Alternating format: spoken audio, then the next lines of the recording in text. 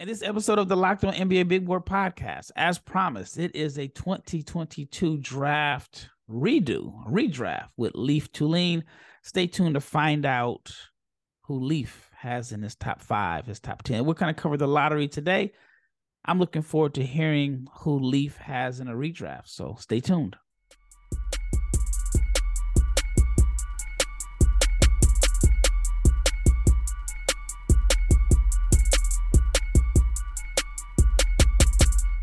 Big shout out to each and every person that has made the Locked On NBA Big Board podcast your first listen of the day. I'm your host, Rafael Barlow, the director of scouting for NBA Big Board, and my co-host for today is Leaf Tulane, who I think is going to be a star in this industry, if he's not a star already. And this episode is brought to you by Game Time. Download the Game Time app, create an account, and use the code Locked On NBA for $20 off your first purchase. That is last minute tickets, lowest price guaranteed. And the star that I mentioned, Leaf Tulane. Leaf, what is going on in your world? It is 12:44 a.m. Central Time in my world, and I am operating on fumes. I'm feeling good. I got to play some tennis and played some basketball, so I'm in good spirits and ready to kind of shock some people with my takes. But I feel good. I spent the better part of yesterday and today building this list and got some takes that I think are not scalding hot, but warm. They're sitting on the heater, and I think people will have fun listening to this. So I need the stats for your game tonight. Triple double. What type of performance did you give us? It was just pick up today.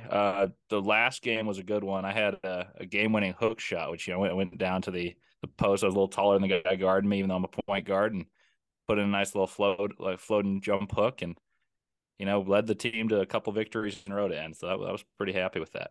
Are we talking like Kareem skyhook or Magic Johnson game-winning skyhook or the Steve Nash baby hook? I'd say closer to in between Magic and Steve. Like, I don't have the skyhook in my arsenal. I was on the right block, or I guess the left block, facing back into the basket. Kind of faked to the baseline, went to the jump hook about 10 feet, nothing but net, and it was pretty pure. I was happy with that. It was 28-26 final game. Do you walk off the court talking trash? Like, I mean, are you like kind of like Draymond leaving the arena yesterday? So someone's gotta get me pissed off to get me talking trash, and I was just hanging with some buddies, and we played some pretty competitive ball today, so I was happy. See, I'm a trash talker.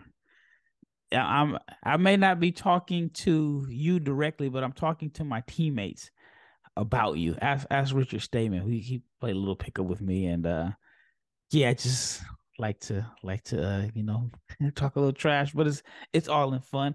All right, let's just get right into it. Let's to your top 14 picks in the 2022 redraft. All right, number 1, who will be the number 1 pick in a redraft? No surprises here. I got Paolo Banchero, who was my number 1 entering the year. He was my assumed rookie of the year, and he will be the rookie of the year. He to me is exactly what you're trying to draft in a transcendent player for a franchise. Like, he changes the course of your franchise's trajectory, and he was able to do that from day one with a dominant debut and really carry that momentum the entire season. People can nitpick his efficiency and 3-point shooting, but those are easy things for him to improve. Like, he needs to improve his outside shooting, but he has all the physicality in the world, the ability to create space, impact the game in multiple ways, pass, score, rebound, defend, and I think he's the obvious answer for the number 1 pick. Yeah, I agree 100%.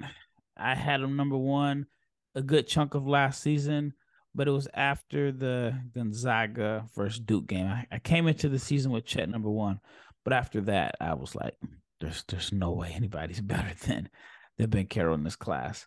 All right, number 2. This is where it can get a little interesting. We're already in potential hot take or warm take mode. So who's number 2? I think this is one that will get some pushback, but I have confidence. I'm taking the aforementioned Chet Holmgren at number 2.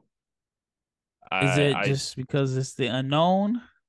And no, I think I saw him playing Summer League, and I know that's a very different beast, but I was really, really impressed with what he was able to do there. And I thought he was the clear-cut number 2 prospect in the draft last year. So I have nothing to change my opinion to the negative on that take coming into the year. I had Paolo 1 by a little bit over Chet, and then I had Chet number 2 by a clear bit over who's number 3. I don't want to spoil it. You know who my 3 was, but I think that there's nothing that's been done to surpass him, and he's done nothing to lower his stock for me. Injury was unfortunate, and I really like how he's going to fit in with this Thunder core who really developed rapidly, and I think he'll put them to a next gear next year. What do you think his role is going to be next season? I think he can play the role that Jalen Williams from Arkansas played, except get more touches offensively. Like he can space the floor, be a pick and pop 5, and I think he can score more. So that opens up the floor even more so for Shai Gilgeous-Alexander, Josh Giddey. I think Giddey and Chet will be a very fun pick and roll combination, and Shai's ability to get pressure on the nail and Chet's ability to both roll and pop, I think will really flourish in OKC. Do you think Chet and Williams will play together? Chet and Arkansas, Jalen Williams, do you think they'll start together? I think they can. I don't think they will start together. I'd imagine that they'll play Chet and with Dort, Jalen Williams from Santa Clara, Giddey, and Shai. But I think they're going to play minutes together. I just don't think they'll start together. Okay. All right. Numero 3.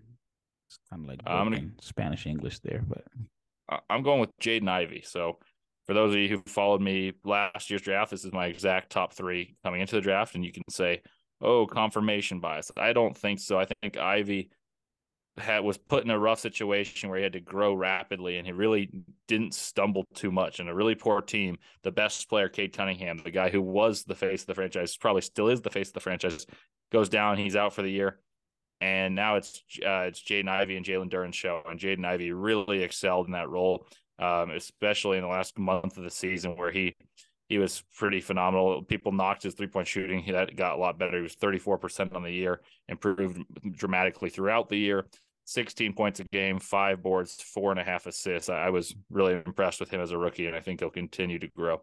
Yeah, you mentioned a key stat yesterday, and you mentioned that Jaden Ivey had a better 3-point percentage than Benedict Mathurin, who got off to a sizzling start. So that, I mean, we'll talk about Mathurin at later on in the show, but that's a shocking stat that I don't think most people would get if you asked them to bet which one had the higher 3-point percentage. All right, number 4. Number 4, I am torn between 2 college teammates, but I'll explain my logic as to why I'm going with Jabari Smith Jr. over Walker Kessler for 4. Jabari Smith Jr. got off to a kind of strenuous start where he was playing my turn, your turn with teammates, and the coach admits, hey, we're not drawing up plays for him because he can just make an impact without it. That's not exactly the role that a number 3 pick typically finds himself in. And that's what Jabari Smith found himself in. But at the end of the year, Jabari averaged 15.2 points, 7.6 rebounds, 1.4 assists in his final 21 games of the season, shooting 47% from the field and 36% from 3. And he played great defense at the end. Like that Houston team wasn't good as a team defensively, but individually, if you watch his game film, I was impressed with his versatility, which he was billed as having, and he showed that in spades towards the end of the year, learning how to defend multiple positions and stretching the court. And I think the value of him over a guy like Walker Kessler, who was the better rookie, is that he can play multiple positions. And centers, I think the role of the drop coverage makes centers a little more replaceable. Like I was having this conversation with a good friend of mine today. Say Derek Lively were to replace Walker Kessler and be 75% of him.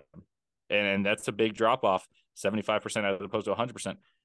That's not the most enormous drop off. Whereas when you get a guy like Jabari Smith, who's got the capacity to play center, but also play power forward and score, that's a skill set that I think leads to more chances to win on more teams. And so that's what I'll bank on for Jabari Smith, because this is teamless when we're drafting this in a redraft. All right, and let's round off the top 5 with Walker Kessler. Walker Kessler, I talked about him yesterday. I've talked about him numerous times as a Jazz fan and someone who worked with the team.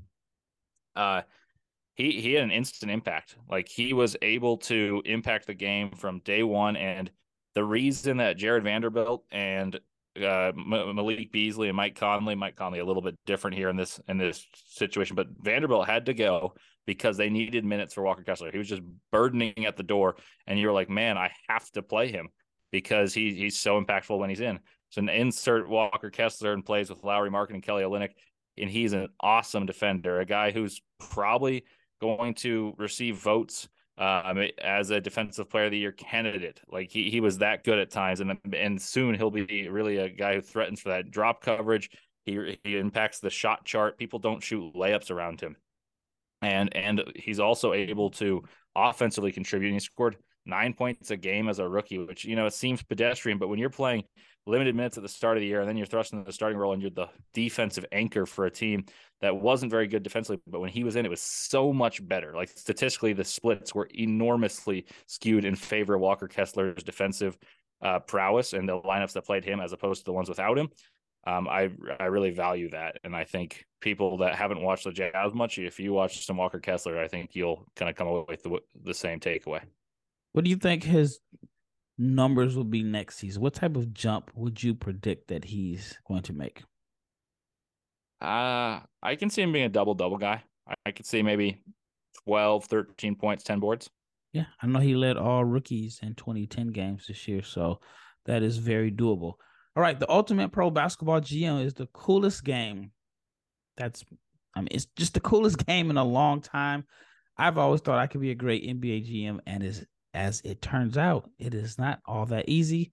And if you've had the same thought and you have fantasized about managing your own basketball franchise, go and download the Ultimate Pro Basketball GM right now.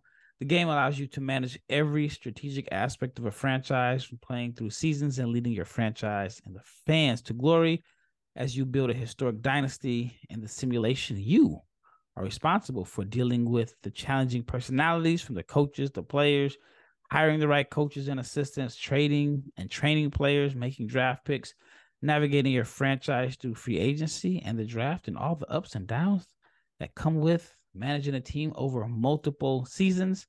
All this is challenging and realistic in the game.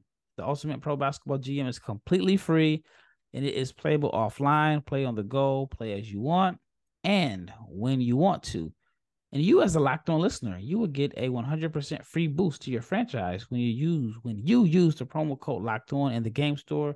So make sure you check it out. To download the game, just visit probasketballgm.com.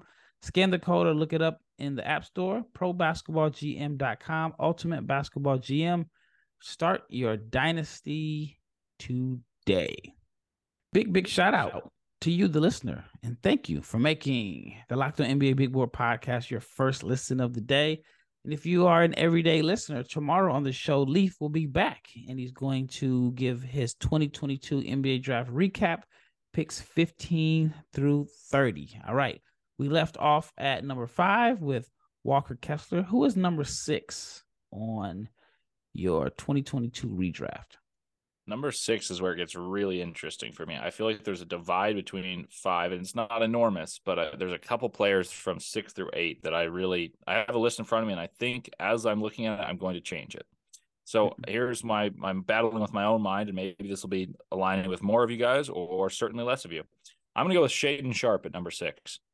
I had him number 8 on here, but the more I thought about it, the more I wanted to move him up. I bank on guys, if I'm drafting, and this is once again like teamless, if I'm drafting a guy at number 6 in the draft, I want the chance that they can really change my franchise's trajectory in the positive direction and be that guy that I can count as a number 1 option.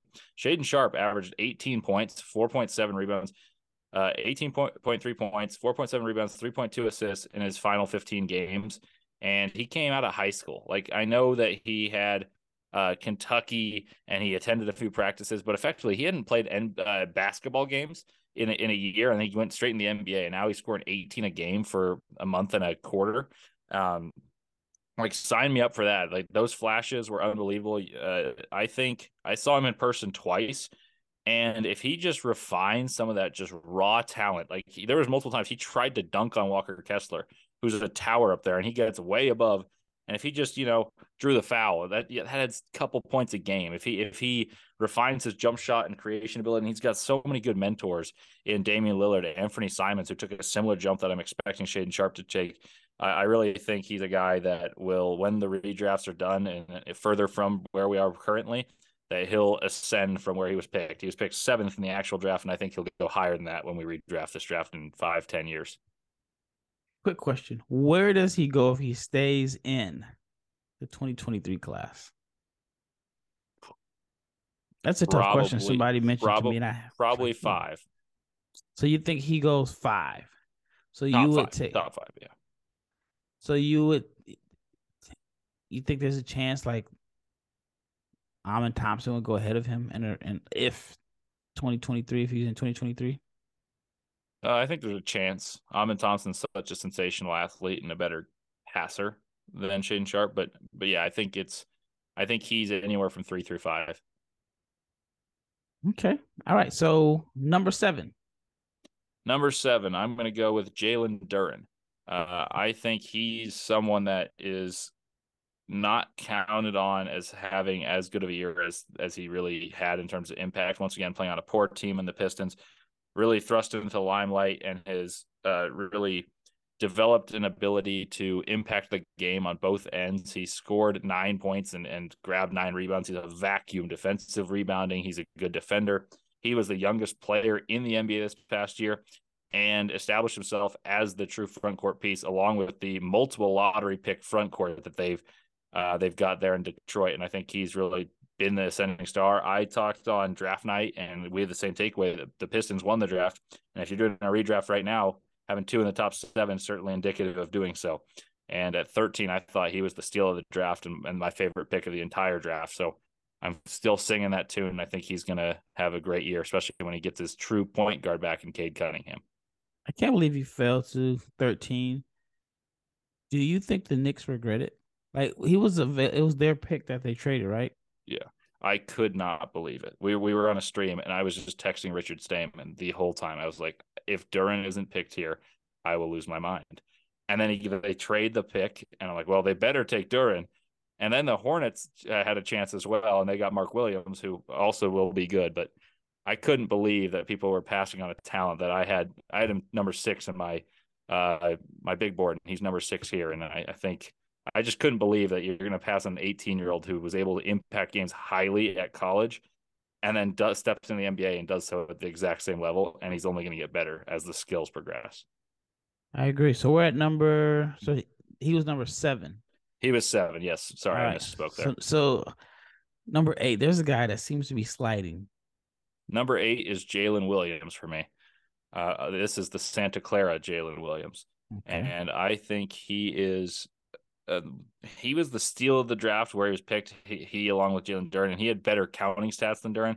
But I think I value the position that Jalen Duren's in Detroit and the fact that he was so young that if he's at 18 years old this productive, I think he can be better than what Jalen Williams was at 21 in a better winning culture, even though they were young.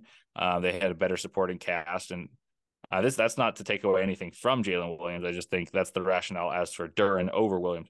Williams is a guy that impressed me all year long with his creation ability and his cutting off ball, on ball. He can impact the game there. Defensively, he is a pest. He is a terror. He uses his wingspan to full effect.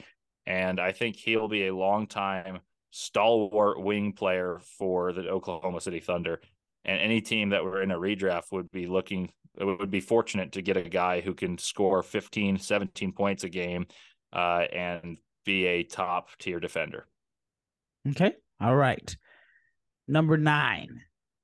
And this is where it starts to get a little dicey. But for me, this is Jeremy Sohan. I think he's drafted at the same spot he was selected by the Spurs. We talked about it last night when we elected him, or I guess I elected him, but I think you concurred in the second team all rookie. He's a guy that has a distinct flair for the game. He scores, but he impacts the game more as a passer and defender. And I think he's only getting better, and embracing his role like he does is really valuable. He reminds me a little bit of a more defensively minded Boris Diaw. And I think that's really perfect for today's modern game with versatility and switchability being emphasized. Yeah, and yesterday you casually just threw in a Jeremy Sohan, Victor Wembanyama front court. I had to ask you, like, do you know something that we don't know? Because it was so casual how you just dropped it in. You didn't even say potentially, possibly.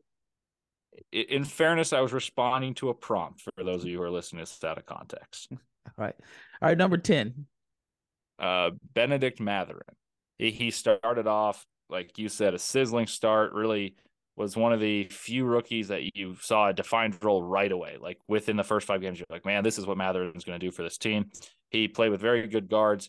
I think he'll at some point be a 20-point per game scorer in this league. But I think his defense was lacking. His 3-point shooting, as I mentioned in yesterday's podcast and you alluded to today, was suffered a little bit. And I think he's a better shooter than those percentages. He shot 32% this year.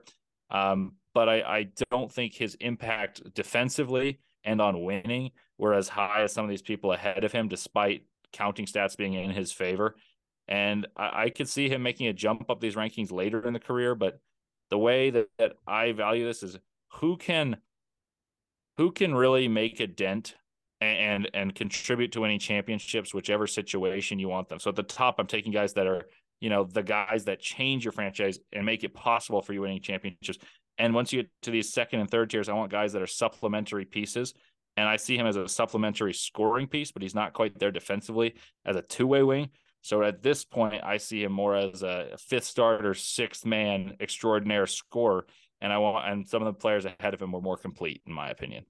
Yeah, this is the second consecutive season, obviously first in the NBA and second year in a row, that I feel like the shooting numbers, he's a better shooter than the numbers indicate. But it's 2 years in a row. Like I said, 32% from three. 32% from three. I don't remember the numbers last year, but I think he was 36.5% from three last year, if I remember correctly. But in the half court, the numbers were significantly lower. It was like his 3-point percentage was heavily influenced by like transition threes, if I'm not mistaken. It was some weird stat that I remember that him and Chet, they off the catch and in the half court, their numbers were surprisingly low, but their percentage was like heavily weighed in transition. All right, when we return, we'll finish out the last 4 picks. But let's talk about Game Time. And Game Time is the app where you can buy tickets to your favorite event without it being stressful. Game Time is fast and easy, and it allows you to buy tickets for all of the sports, music, comedy, and theater shows near you with killer deals on last-minute tickets and their best price guarantee. You can stop stressing over tickets and start getting hyped for the fun that you will have, because Game Time has flash deals on last-minute tickets. Easy to find and buy tickets for every kind of event in your area. You get images of the seats, and they have a lowest price guarantee, event cancellation protection, and job loss protection. So if you get fired from your job for playing too much Ultimate GM and you bought some tickets on Game Time, you get it back. I'm just guessing here. So forget planning months in advance. Game Time has deals on tickets right up to the last day of the event. Get exclusive flash deals on tickets for football, basketball, baseball, concerts, comedy, theater, and more. And the Game Time guarantee means you always get the best price. If you find tickets in the same section and row for less, Game Time will credit you 110% of the difference. That's how confident they are. Get images of your seats before you buy, so you know exactly what to expect when you arrive. And you can buy the tickets in a matter of seconds, 2 taps, and you are set. And the tickets are sent directly to your phone, so you do not have to dig through your email to find the tickets. So all you have to do is download the Game Time app, create an account, and use the code LOCKEDONNBA for $20 off your first purchase. Terms apply. Again, create an account and redeem code LOCKEDONNBA for $20 off. Download Game Time today for last-minute tickets, lowest price guaranteed. All right, last segment, 4 picks left. I feel like the top 10 is pretty solid. I think there's a significant drop-off at, I guess, maybe number 12. And the top 10 in your redraft looks a little different than your all-rookie team that was posted yesterday, with Shaden Sharp and Jabari are the 2 guys that I think didn't make those teams. All right, so who is number 11? I think I have an idea here, but who's number 11? I think you've got a 50-50 chance on who it is. There's one player that slipped a bit, and this guy that I'm actually taking at 11 is higher than where he was picked in the actual draft, and I'm going with Tari Eason at number 11. Tari Oh, Eason to me is a guy that was on a terrible team but made the most positive impact on that team. I'm not saying he's the best player, but there's a strong strong argument that if you were to base this off 1 year, Tari Eason was better than Jabari Smith. And Jabari Smith, you want to have the chances as your number 3 pick. The reason he's higher on my board is because I believe in his offense developing more, and he was good defensively. Well, Tari Eason was better defensively. Offensively, he made things happen, whether it was a wrecking ball or not. That doesn't matter. He still made things happen. I think if you put him in a winning situation, he's a key contributor defensively. He can really guard multiple positions. He can cause transition, which is very valuable in the grit and grind, to quote the Grizzlies, kind of that is the playoffs. I want someone with the dynamic athleticism and playmaking ability from sudden situations that Tari Eason possesses. And I think eventually he'll show the world what he can do in that situation because he is truly one of the more rare athletes in the NBA. There's very few people with a build like him, like the prototypes Kawhi Leonard that are like 6'7", 6'8", long arms, big hands, and he OG Anunoby, Patrick Williams, those type of players are pretty rare, and I really believe in that archetype of player. I maintain it, and I said it months ago, in a fair and open training camp where there's no politics involved, Tari Eason is the Houston Rockets starter at the 4 spot.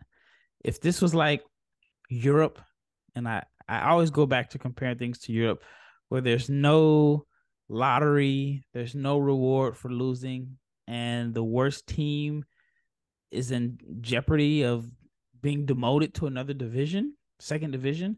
If the Rockets needed to win to stay out of being demoted to the G League, I think Tari Eason will play more minutes. That's just my opinion. I agree. All right, number 12. Number 12, and this is the end of the slide for who I believe you thought this last pick was going to be, and that's Keegan Murray. Yes.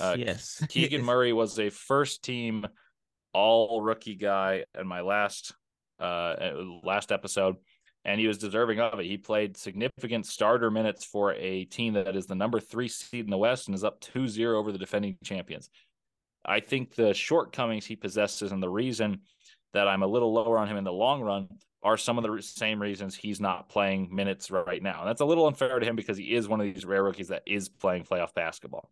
I think that as good a shooter as he was this year, 41.2%, his lack of athleticism in terms of burst is causing him to be on the bench because they need a defensive stopper. And that's situational because Davion Mitchell is one of the better guard defenders that can guard a player like Steph Curry, or at least hope to.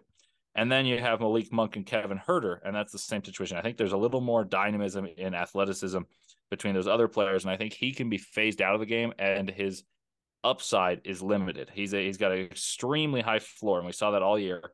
But I think, like I mentioned, in terms of playoff basketball, you got to play a role, and he will be able to do that. But there are guys that I think can tip the scales of winning playoff games more so in this draft class that I counted ahead of him. His defense was supposed to be one of his stronger attributes because he was a good rim protector. He has the strength to defend bigger guys, and now you feel like he's a liability on the defensive end. I don't know if I'd go a liability. I think situational basketball in this case dictates that Davion Mitchell has to play more. Yep. I was not as high defensively on him as many. I thought that the Big Ten is the least athletic conference in college basketball, and so when he period or just out of the Power Fives, the Power Six, yes, Power Six, okay, yeah. So that's a good clarification.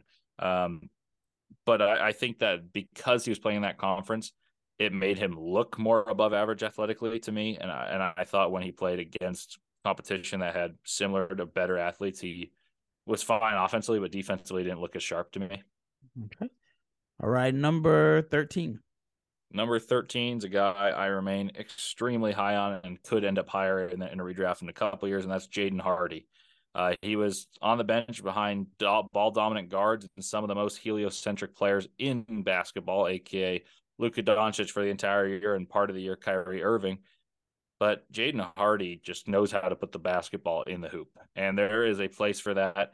Uh, Even if he were not to exceed this archetype of player, Jordan Clarkson's a hot commodity in playoff basketball because you need someone to score when the game's tight. Yep. And I think he can follow that mold of player, be a sixth man. I also believe he can be a starting shooting guard and play kind of a combo guard.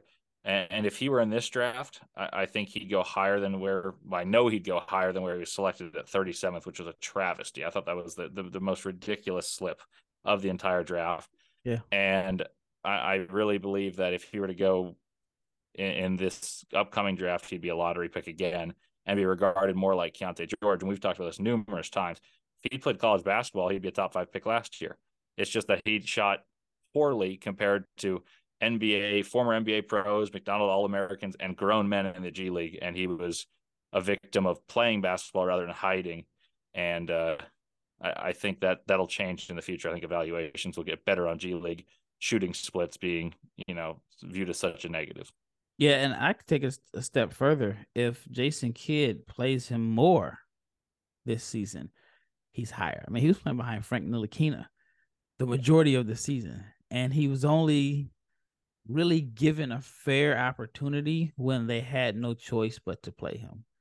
And I just think that the way a kid handled Jaden Hardy is one of the reasons why Dallas fans, not necessarily management, why Dallas fans have him on the hot seat. Like I saw a vote where I forgot, it was maybe like DallasBasketball.com or Mavs Moneyball. One of the two did a vote about who should stay between Jason Kidd and Nico Harrison, and Kidd was like the overwhelming, I don't want to say favorite, but the majority of the people wanted Kidd out of town. All right, last one, number 14. This is an interesting one. I don't think people would see coming. He was drafted around this spot in the prior draft, but I'm going with Mark Williams. Mark Williams wasn't playing much at all, and then at the end of the year, I have no idea. Yeah, it was silly. But at the end of the year, he was given an opportunity and thrived in his opportunity. And I like this archetype of player, someone who has a defined role, protects the rim, plays good defense, rebounds the basketball, and adds supplementary scoring. Even if that's not a starter in playoff basketball, which I believe he can be and probably will be, that's a valuable role as a backup. And so to me, that's a type of player that produces winning. And so I believe he'll be a starting 5 on a playoff team eventually. And that's more than a lot of these people can say. Like if you go back to redrafts, I was listening to some redrafts podcasts just because I'm a nerd. And there's some drafts where you get to number 8 and they're like, well, how many playoff series did he win? And the answer is 0. And he scored like 15 empty calorie points a game. And they're like, well, we have to go with production. Well, to me, I'd rather someone that scores, 10 points, gets 8 rebounds, plays stellar defense, and wins a couple postseason series. And I think Mark Williams can be a really big contributing factor for that. Mark Williams averaged 11 points, 9 rebounds, and 1.5 blocks per game in his last 20 games of the year. And that's when he was finally given an opportunity on a poor team. And it's not like he's being set up for these things. I also have the privilege of going to games and watching warmups. And I was pretty struck by his touch. He can shoot the ball. And I think that's something that will be developed. It's not going to be his skill set, his strong suit that keeps him in the league. That's his defense, but it's a supplementary skill that I really think will be useful in the long run to combine with his already impressive array of skills on the defensive end. I agree. I talked to I don't even want to call him a scout. He's a coach for a team. He's on a different team this year, but he was basically the guy that worked Mark Williams out when Williams was doing his pre-draft workouts. And he mentioned that Williams was the most impressive guy that his team had in their range. And he says Mark Williams is going to be able to shoot the 3 within the next 2 years. And I remember tweeting it, and people were kind of like, no way, there's no way, yada, yada, yada. But I'm glad someone else sees it. And I've seen a few other people mention that they were impressed by his touch and his shooting range. So once he gets the green light, then can you imagine Mark Williams as a floor spacer? Like, he becomes really valuable if he is a guy that can knock down open shots and protect the rim. I mean, those guys have extreme value. Absolutely. It's all about additive value to the teams. He's not a franchise player, but he's a guy that is a starter on a playoff basketball team. And I think if you're taking him at 14, empty context, that's a slam dunk. And Charlotte knew they were going nowhere as soon as Miles Bridges, that situation. And then once LaMelo got hurt, in my opinion, they should have known, all right, this team is not going anywhere this season. Let's give Mark Williams, just turn this into a huge developmental year. And I think they dropped the ball on that. You know, we agree a lot. So, but this is a no-brainer. I think everyone should agree with this. Well, thank you for dropping off your first 14. And thank you, the listener, for making Locked On NBA Big Board your first listen every day. So, everydayers, tomorrow on the show, Leaf returns with 15 through 30 in a redraft. And I know that has to be tough. I think the first 14 is easy. May not be super easy. It takes some thought into it, but 15 through 30 can be tough because there's some guys that are going to be in your redraft that did not get any minutes. Well, that wraps it up. This is Rafael Barlow, Leaf Tulane, and we are out.